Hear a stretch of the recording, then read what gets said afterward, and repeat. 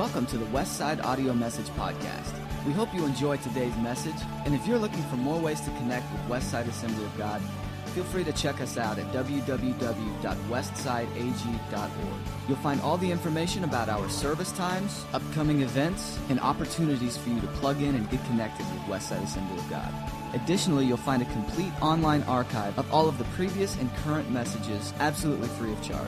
We hope you are encouraged by this week's message, and thanks again for downloading the Westside Audio Message Podcast. He came to a town in Samaria called Sychar, near the plot of ground Jacob had given to his son Joseph. Jacob's well was there, and Jesus, tired as he was from the journey, sat down by the well. It was about noon.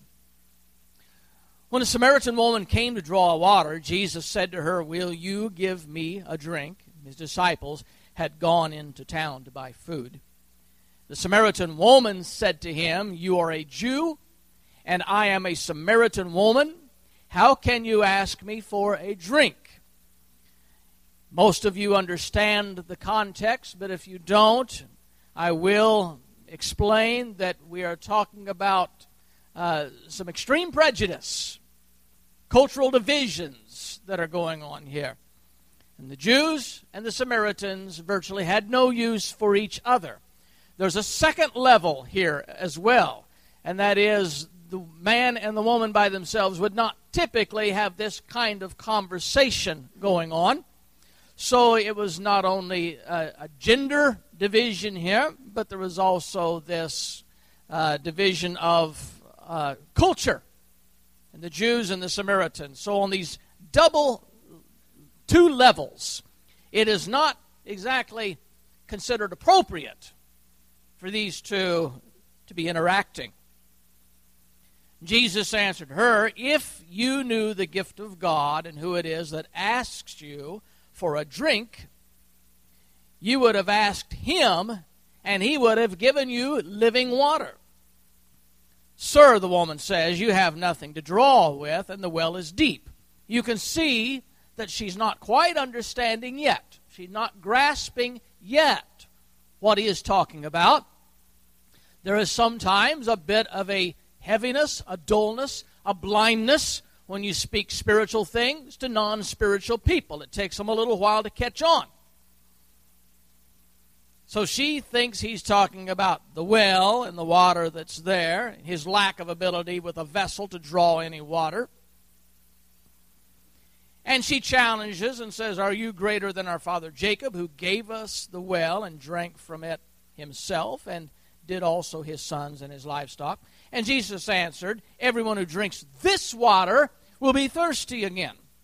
But whoever drinks the water I give them will never thirst again. Indeed, the water I give them will become in them a spring of water welling up to eternal life." Now he's explaining more fully that he's speaking in spiritual terms. The woman said to him, "Sir, give me this water so that I won't get thirsty and have to keep coming here to draw water." Now there's more to the story. If you're familiar with that, you'll know that Jesus challenged her to go get her husband, and they discovered in this conversation that Jesus knew that she had been quite around her, had many men, and the one that she had at the time was not even her rightful husband. And having discovered this, she says, "I perceive you are a prophet." That's a very curious response when somebody just uncovers all their dirty laundry. And as the story ends up, she is thrilled at what she has discovered. This is the Christ who brings the spiritual water that satisfies our spiritual needs. Runs into town and begins to tell with evangelistic enthusiasm, "Come see a prophet that tells everything I ever did." And this is the man that has the water that will satisfy our needs. Now, with that as a background, I want to talk to you today about our spiritual needs, the way the world goes about trying to meet their spiritual needs, because they do have spiritual needs. They only have physical means, but they have spiritual needs. And maybe what we do sometimes erroneously in trying to meet our spiritual needs.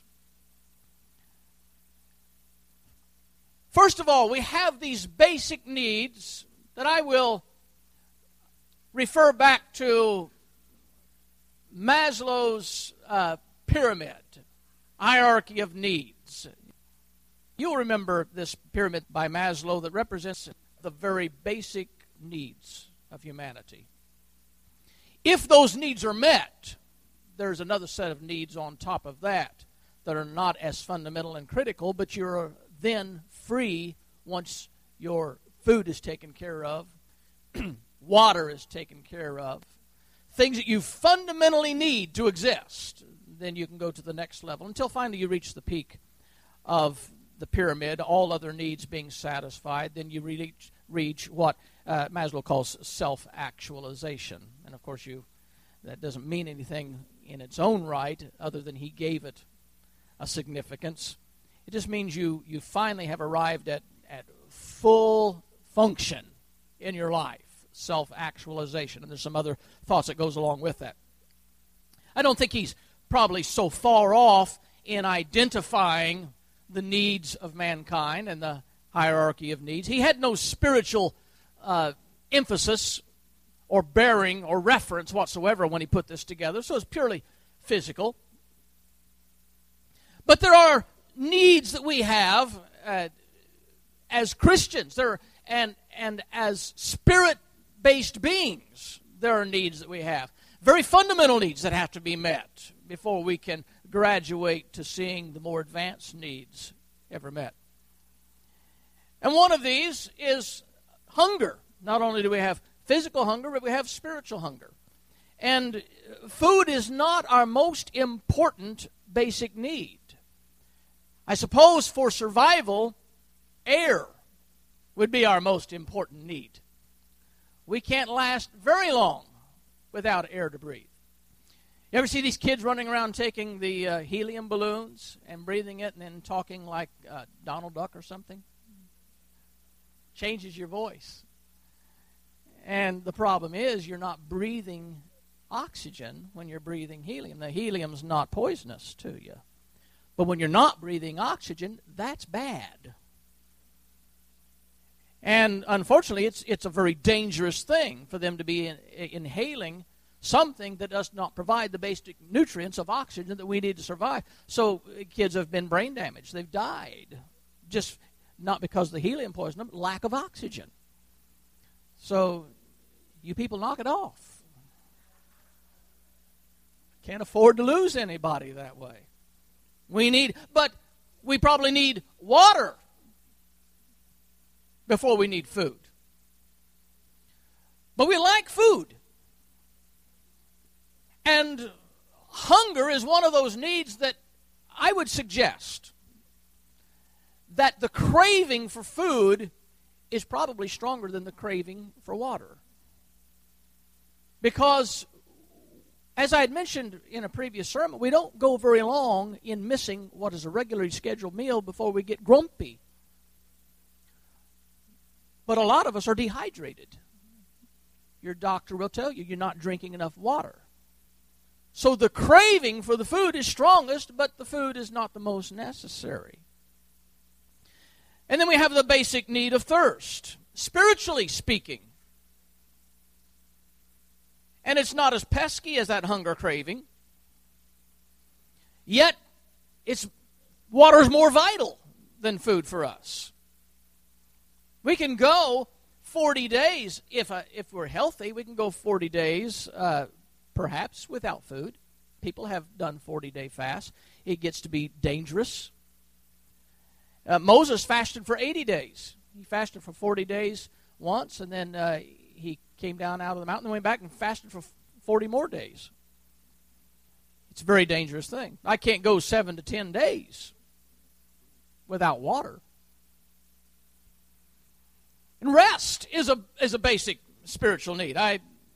People have been known to go with too little sleep. for an extended period of time. But the experts tell us that if you are sleep deprived, that your behavior is exactly like that of a drunk person.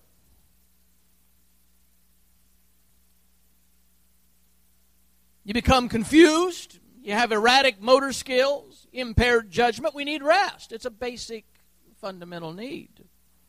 Spiritually, we need rest. And there are others. I'm not trying to be exhaustive today, so if I leave something out, you think of something, that's okay. I just want to kind of touch on some things. But more advanced needs, if we have those basic spiritual needs met, then we might begin to spiritually think about needing safety, shelter.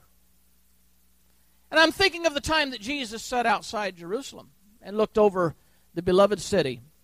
And he cried out and said, "Oh, Jerusalem, Jerusalem, you kill the prophets, stone them that are sent unto thee." He said, "How often I would have gathered you together as a hen gathereth her chicks." He wanted to protect them. He wanted to guard them. But he said, "You wouldn't come to me. You wouldn't have anything to do with it." But we need that, and Jesus offers that. A higher need than the basic needs would be love, self-esteem, respect, and even in the spiritual sense, those are valid needs. And our highest needs in this self-actualization, we understand the highest level of functionality in that highest place. In matters of creativity and morality and problem solving. And in a biblical sense, in a spiritual sense, this self-actualization would be a place where all other needs are met and we're healthy and we're functioning. But now we begin to discover God's purpose for our life. And we can't get to the place of appreciating what God created us for, what He wants us to be doing, if we're not even satisfying our spiritual hunger, our spiritual thirst, and finding our spiritual rest. We have to take care of these things before we ever understand purpose in our life. The second point is, so where do we go to find fulfillment? I would suggest that people look to the world to find an answer to their needs. And this is probably the most obvious one. We see it every day. We work with people who are looking to the resources of the world to satisfy their needs. Our city is filled with people that are looking to the world and the resources of the world to satisfy their needs. And their failure to understand their spiritual needs cannot be fulfilled in carnal means causes them to plunge into those most alarming self-destructive behavior because they sense a craving in their life, yet they keep doing damaging, destructive things to try and find that peace and that fulfillment. There's been many a person, young lady, young man, that because they feel this deep craving for being loved, that they have sold themselves out to too many people, trying to find a fulfillment for this thing inside. I just want to be loved.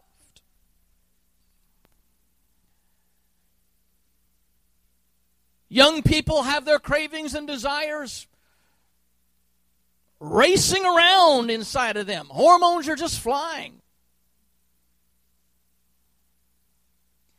And unfortunately, they fall for the lies of hell that tells them they'll find everything they've been looking for if they just experiment with what the world has to offer. There's not one person, and I might zero in on the young people, but there's not one person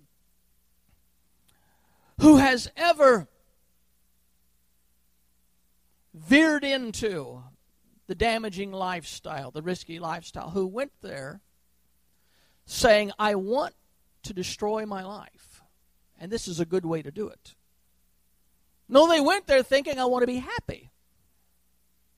I want to find some joy. I want to enjoy my life.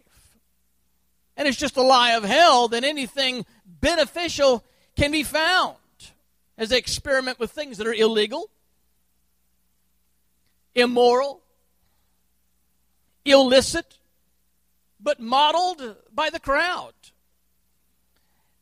Now here's what I'm wondering. I'm thinking about this. In this enlightened age that we are living in, this age in which we have had this very prominent war on drugs, this age in which multiple millions of dollars have been spent for campaigns and advertising time and sponsoring conferences, urging young people to say no to drugs. In this enlightened day and age, when we have documented the statistics, the cold, hard facts about drugs and addiction, in this day and age, when we have watched countless celebrities destroy their lives, their careers, and their reputations through the drugs, in this day and age, when out of all the multiplied millions of people who have ever used or are using drugs, we have yet to platform one single individual who stands up and testifies that their recreational drug use saved their marriage, healed their body, put their family back together, helped them rise to the top of their profession, brought them untold happiness and success. Why? In this age, would one person ever experiment with their first drug? I don't understand it. So you have to ask yourself, why would you do that? Of all that we know, and of all the evidence, and of all the sensibility that goes into avoiding this, why do it? Because there's a craving. And somehow we keep buying the lie that if I satisfy this craving, I will be happy. These fundamental cravings are so intense that the sales pitch from hell, being so slick that all sanity and all reason and all rational thinking and all common sense gets tossed out because hell promises certain things it cannot deliver on, and people continue to buy it. I would suggest, too, that people tend to look to themselves for fulfillment. Of course, we all know the self-made person. You've probably met one or many in your life. These independent people, they don't want to rely on anyone. They want to solve everything themselves. They want to make their own way instead of asking for help. And it's not that people don't know they need help. They just think they are the help. I need help. I will help myself. They want to fix everything. But as hesitant as they are to ask another person for help, they are all the more hesitant to ask God for help. Because for them, asking God for help is a sign of weakness. And these are independent people. They don't want to be seen as weak. Asking God for help is oftentimes seen as foolish. Only weak-minded people need God. But I've seen more than one stubborn man knocked to his knees before he actually took time to reach out for God. And I don't want anybody to be driven that low before you begin to realize, I need God. Now, I want to read a part of a poem written by James Weldon Johnson. He was a brilliant author of what would be considered black poetry. Probably one of the more famous ones, if you're a Gaither fan, has been Go Down Death. But in this poem called The Prodigal Son, it's a long poem, it's a sermon, he begins with these words, and these words have become very popular in this day and age. He begins the poem saying, young man, your arm is too short to box with God. Now, you've heard that phrase, haven't you? This is from Johnson's sermon, The Prodigal Son. The sermon is so good, I wish I could just read it to you, and then I wouldn't have to preach. But may I extract a couple of stanzas for you as he pictures powerfully and graphically how the young man leaves his father and goes into the world to find fulfillment. And ends up in a place that is so wicked and so vile that Johnson calls it Babylon. And I'll pick this up in about the middle, where he says, "O sinner, when you're mingling with the crowd in Babylon, drinking the wine of Babylon, running with the women of Babylon, you forget about God and you laugh at death. Today you've got the strength of a bull in your neck and the strength of a bear in your arms. But some of these days, you'll have a hand-to-hand struggle with bony death, and death is bound to win." I skip a little bit, and then I find another stanza where he says, "Then the young man joined the crowd, the beggars and the lepers of Babylon. He went to feeding swine, and he was hungrier than the hogs. He got down on his belly in the mire and the mud and ate the husks with the hogs. And not a hog was too low to turn up his nose at the man in the mire of Babylon. Then the young man came to himself. He came to himself and said, 'In my Father's house are many mansions. Every servant in his house has bread to eat. Every servant in his house has a place to sleep. I will arise and go to my Father.' How low must a person fall before they reach out to God? How long must a person try to steer their own ship on the rocky shoals of sin and destruction before he turns the wheel over to God? How large a price will a person pay? Those things that they pay can never be bought back before one finally cries out, 'I surrender all to thee, my blessed Savior. I surrender all.' How much does it cost before we come to the place of realizing this one simple thing? I don't care who you are and what you have and what you think, you need God. I don't care what your philosophies are, you'll never be satisfied with all the substitutes that promise peace and joy and happiness and contentment. They don't work. And the problem is, they only bring temporary satisfaction. And that's enough to keep people going back.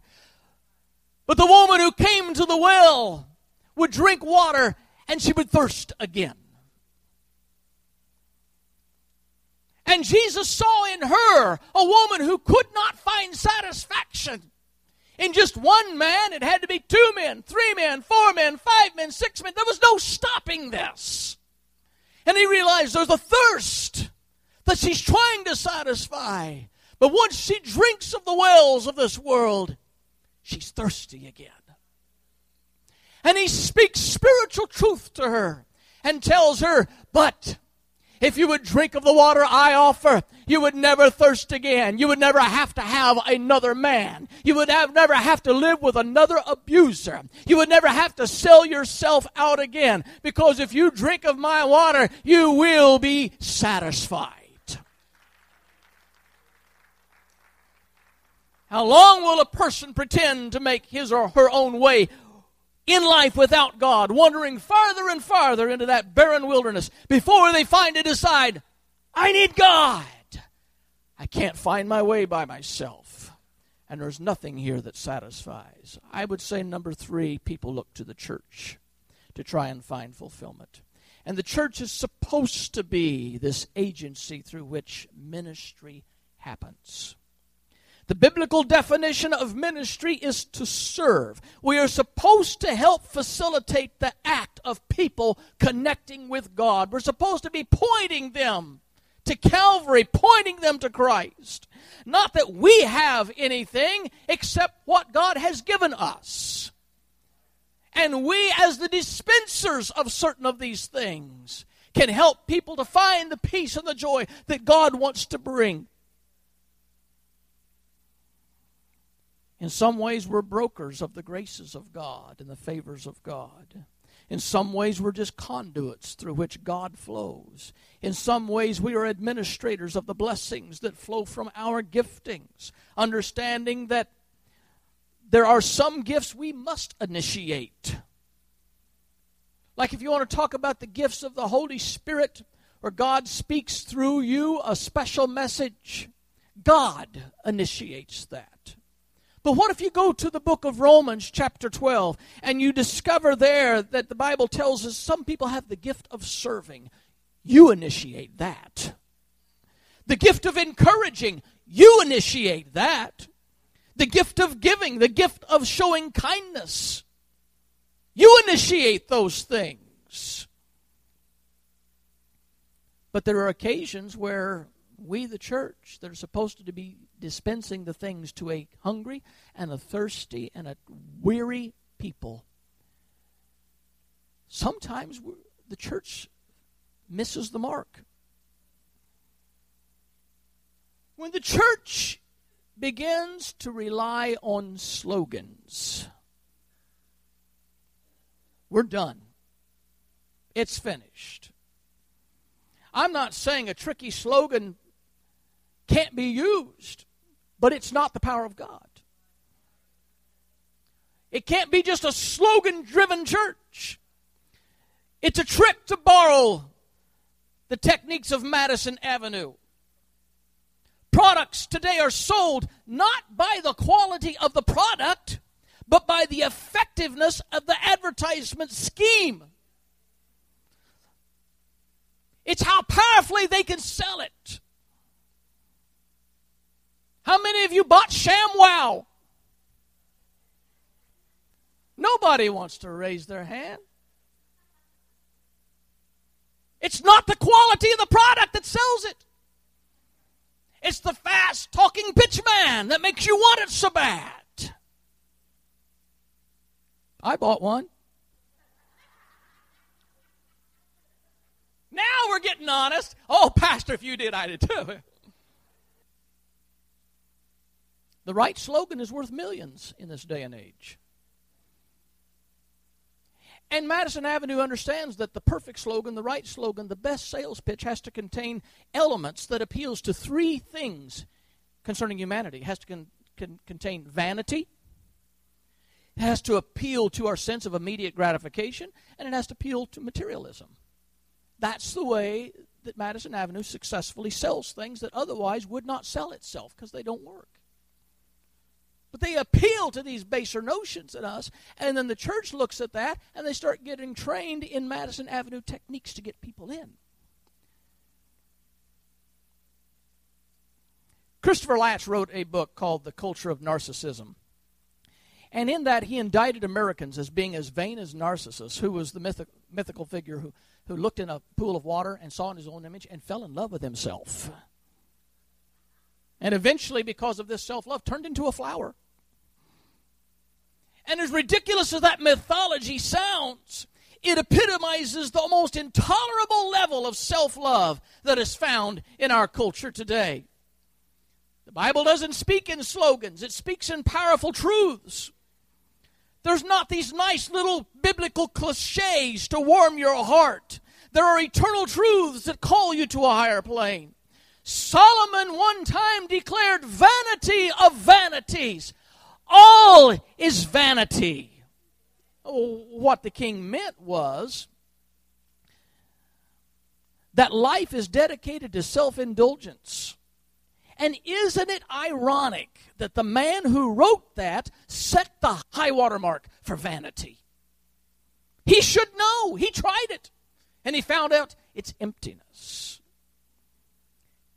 Just consider Solomon for a moment, if you would. He started off with this great, noble notion. His original thought was nothing but the best for God. Now, who can't admire that? And so he begins this project of building a temple. Nothing but the best for God. He became obsessed with this. It ceased to be something for God and became something for Solomon. He hires 30,000 men to do nothing but chop and shape wood. He hires 80,000 stonemasons to do nothing but to trim and carve and fit the stones. And he became so ridiculous, so demanding, he said, and furthermore, you hewers of wood, you carvers of the stone, you masons, I want you to go out in the mountain and do your work. I don't want to hear the sound of a hammer in my kingdom. So they have to go out there and shape the stones and haul them in and set them in place. He had a 24-hour guard around himself where he chose the best-looking, strongest, tallest men in the kingdom. And he said, just follow me 24/7. Never let me out of your sight. He had 40,000 stalls of horses and chariots. And that was only just a minuscule part of his treasury. If he wanted a building, he built it. If he wanted a team of horses, he bought them. If a woman caught his eye, he took her for his own. And when he got done collecting women, he had 1,000 of them. Only 700 he married. The other 3 were just lady toys for him. Nothing was out of his reach. Whatever he wanted, he got it. He indulged himself physically, financially, sexually. He strayed from the sacred teachings of his father and began to experiment with other religions just to see what they were like. He literally worked for earthly fame and fortune. And after he had tried it all, possessed it all, he sat down and wrote these haunting words, vanity of vanities. Everything is vanity. It's all useless. Life is useless because he had tried to fill himself with everything he could fill himself with, and he was not satisfied. The second thing is immediate gratification that they try to appeal to. You've heard the pitches. Hurry, supplies are limited. Last day of this incredible offer. Just pick up the phone today and have your credit card ready. One of our operators are waiting now to take your call. And all of these cater to our desire to have it now, no waiting. This microwaving, networking, instant on, express lane, credit while you wait, fast food, GMO generation has become as demanding as a newborn baby. Everybody wants a shortcut. They want to instantly gain weight. They don't want to instantly lose weight. They want to instantly build muscle. They want to lose fat. They want to grow crops. They want to raise livestock in a fraction of the time it takes to do it the old-fashioned way. And again, quoting from Christopher Lash's book, The Culture of Narcissism, he says that the self-centered American demands immediate gratification and lives in a state of restlessness, perpetually unsatisfied desire. And how much of that creeps over into the church? When we come to church and people shop for church, like they shop for an automobile, for a house, they're very discriminating. What time do you start? What time do you let out?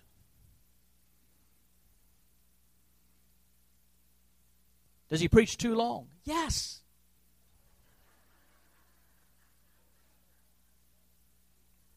I take my own time. It's not express. This is not the express lane. I get one chance a week to get to tell you something. And what I have to tell accumulates snowballs all week. I'm not about to slice off a 15-minute piece of that and give it to you. But it doesn't appeal to everybody. I want to get in, I want to get out. They shop for church. They compare the features and kick the tires. They want church to be in and out in less time than it takes to get your car oil changed. And we preachers, many of us in churches across the United States of America, because we want things so fast and so now, we're given 30 minutes to raise the dead, and we can't do it. But the valuable things of God don't come on the express delivery truck. Receiving the precious things of God is not at all like the express lane at the supermarket. We talked last week about Terry in Jerusalem, waiting on God. Do we wait on Him? Or are we so impatient we have to have this now? Materialism. One slogan says, "Who says you can't have it all?" There's many other slogans. I don't want to spend much time on those. But the advertising today is professionally designed to make you want things you don't need. Have you ever noticed that? People become addicted to the shopping network, armed with a credit card. They run up thousands of dollars in debt, buying every gadget they see. Then they have a garage sale. But what does the Bible say? The Bible says life doesn't consist in the abundance of things a man possesses. Everybody remember comedian Richard Pryor? There was a time in life, here's his quote. He said, "There was a time in my life when I thought I had everything. Millions of dollars, mansions, cars, nice clothes, beautiful women, and every other materialistic thing you can imagine." And he said, "Now I struggle to find peace." But that's not an isolated case. There's never been in the history of mankind one person that has ever ultimately testified they found fulfillment in their possessions. The rich young ruler came to Jesus with the same anxiety in his life. He was rich, born with a silver spoon in his mouth. All of it was handed to him, but something was missing in his life, and he couldn't quite put his finger on it. Till he found this band of disciples following Jesus, and they seemed so happy. And he comes to Jesus compelled to ask, "What must I do to inherit eternal life? What is wrong with me? What am I missing? I can buy anything I want. I've got all kinds of power at the tip of my hand. What is wrong? Why am I so miserable?" And Jesus said, "Your problem is you're trying to fill yourself up with the things that do not satisfy. If you want to be my disciple, sell all that you have, give it to the poor, and start all over." And the Bible says he went away very sad because he just could not bring himself to make that kind of sacrifice. And like the woman at the well, who had this deeper thirst than physical water could satisfy, people are still looking to drink from the world's well, and they're still spiritually thirsty. People are desperately searching. We have seen the pictures of little children in third world countries that are starving because of the famine. We've seen their bones protruding, their legs looking like sticks, and their bellies swollen. It's not uncommon in that kind of condition of ultimate starvation that these people will begin to eat dirt, because dirt fills the stomach. It takes away that gnawing hunger. There is a satisfaction in having something in their stomach. But everybody knows you can't live on dirt. They're filled, but they're not nourished. They're certainly not satisfied. And it's a pitiful thing. I've never been so hungry that I thought I'll just fill myself up with dirt just so I don't hurt so bad until I die. But spiritually speaking, there are multitudes that are feeding on the dirt of this world just to take away the gnawing pain that they have. And it cannot satisfy. They need Christ. Stuffing themselves with the garbage of hell, and when the belly swells, they think themselves full. But they're still dying from spiritual malnutrition. So what does the church offer?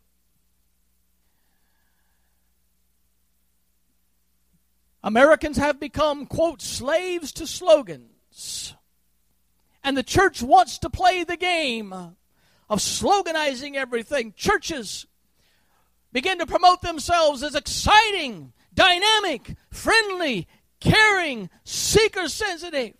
We're trying to cash in on the wave of sensationalism that draws this 21st century generation. And I want to tell you, people, I just can't play the game. I don't have the money to keep up. I don't have the knowledge to keep up. And I can't try and draw them in with all of these slogans and all of these things. All I can do is try and spread a banquet of the truth of God and trust that one of these days people who have been feeding on the dirt and the garbage of this world are going to discover there's something nutritious in finding God.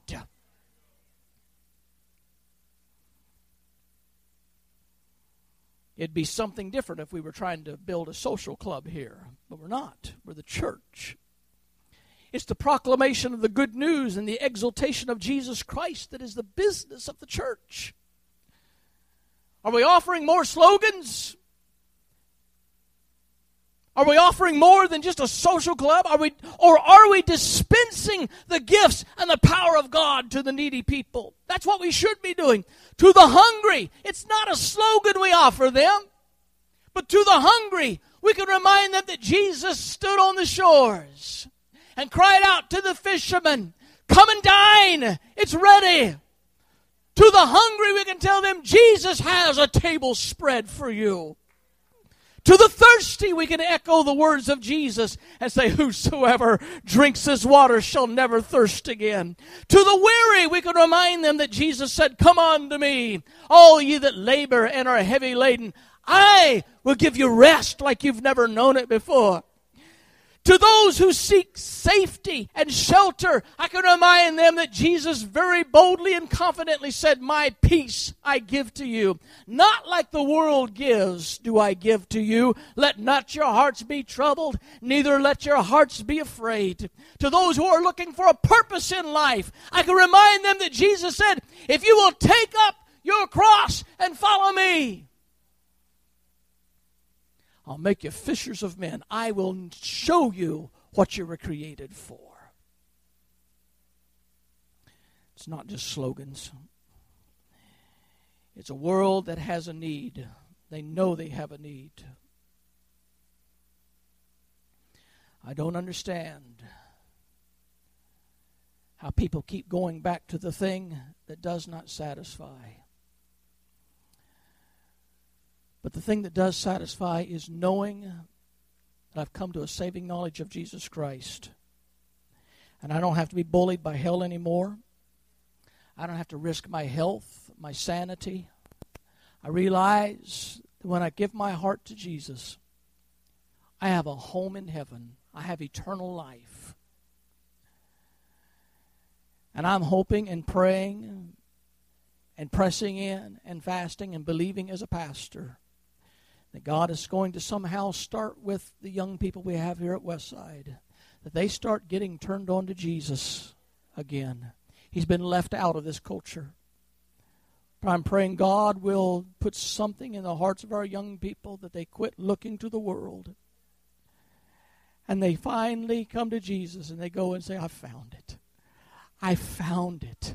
Like the woman at the well who runs back into town and says, "I have finally found the water that you never thirst again." Believe with me, people, that God will work through the young people of this church to take their eyes away from the compelling things of this world and to turn them on Jesus and to get the burden for ministry and to sign up for missions and to go into ministry and to witness to their friends and tell them, "Come and see the prophet that has told me all that I have done."